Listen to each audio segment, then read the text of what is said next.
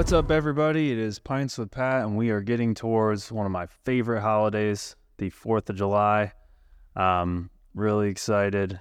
My family is going to be in town, hang out with my sisters a little bit, so looking forward to that. Celebrating family in America. It's always a fun weekend down here. Neptune Beach, Atlantic Beach, Jacks Beach is just awesome. When I moved down here in 2013, I was like in awe of what goes on at First Street for the 4th of July. It's just a great time. So looking forward to the 4th earlier next week and kind of celebrating this weekend. So I want to talk, shifting a little bit. I want to talk this week about anger and how to manage it.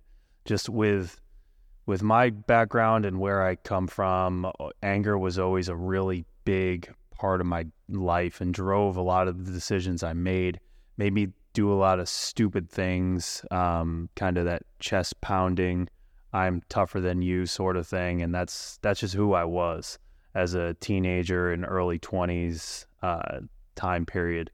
But I've since got it under control and have changed, just as I developed as a person and I've gone through business and different jobs and stuff. My perspective has changed a lot on it. I'm going to share a quote that I love from Marcus Arelius just about anger and the thought that anger makes you tough, right? And the fact that that's completely false.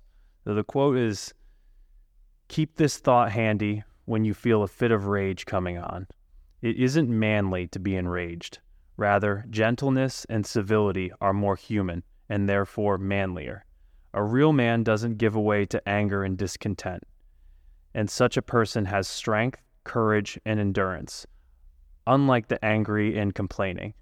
The nearer a man comes to a calm mind, the closer he is to strength."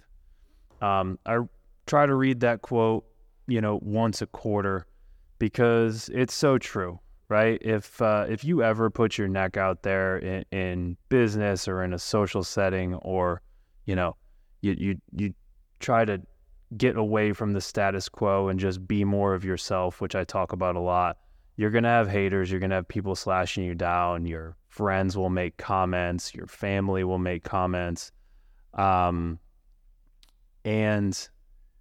the reality is you're going to face some roadblocks. You're going to face some roadblocks if you try to do anything great. And there will be some anger along the way with those roadblocks, right? But how you react to that is completely in your control.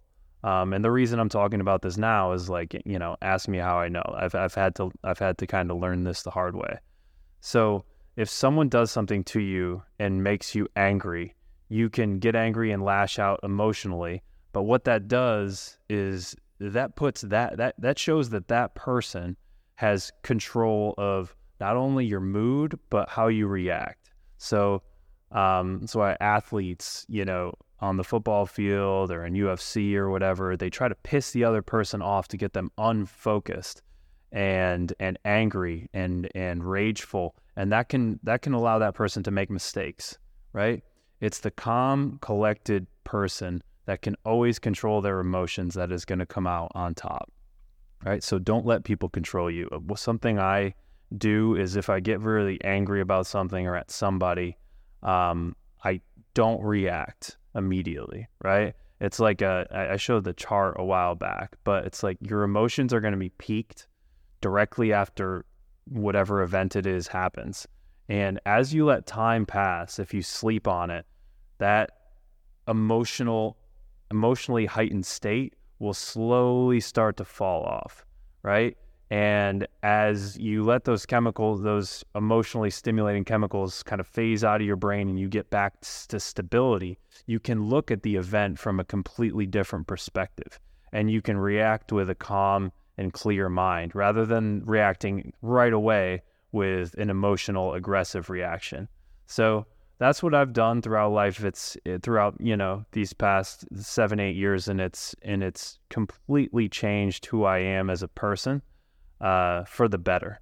I'm more calm, I'm more collected.